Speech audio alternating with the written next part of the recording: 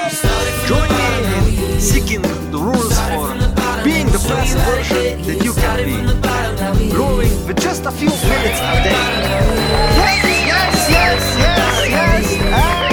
Yes! Hello and welcome to Mastery Line.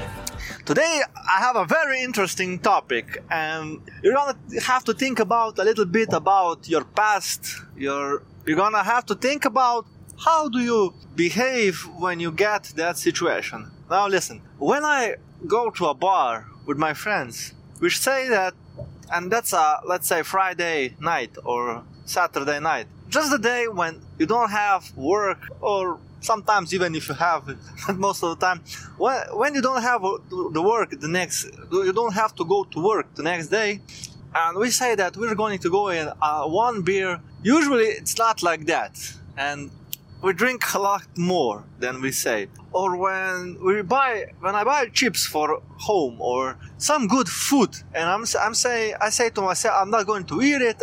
This will wait for 1 week or to the end of the week or whatever.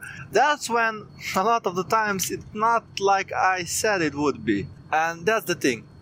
And once you identify this thing that's not healthy for you, and it is killing your health or productivity, or believe me, we need downtime. We need to relax with our friends and talk, but we can do it in a different way, on the Friday after lunch, or just on day when you are not attacked with bad behavior, because our behaviors are hard to be changed. And if we were drunk the last 100 times when we said we will go on one beer with friends on a Friday night, and you don't go, you drink at least 10 of them, well, that's the indicator that even the 101st time will not be any difference.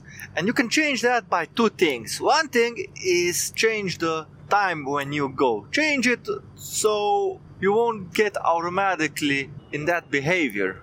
Go to a different bar, go to a different time, or a next important thing how to change that is have a thing that you have to do later. And notice this, the things that you have to do, you have to like that what you want to do, because if you won't like it, it's very likely that you will rather stay on that beer and won't go home like you should.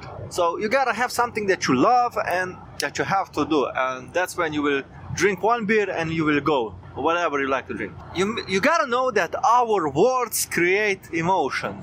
If you will change, let's say chips for example, the name of the chips with quicksand, because once you step on that big sand, it's hard to go out. It's hard to go down out of it. Once you will identify that as quicksand, you will know that it is dangerous, and you will avoid it. And you won't even buy chips. You don't need it, and you won't buy it.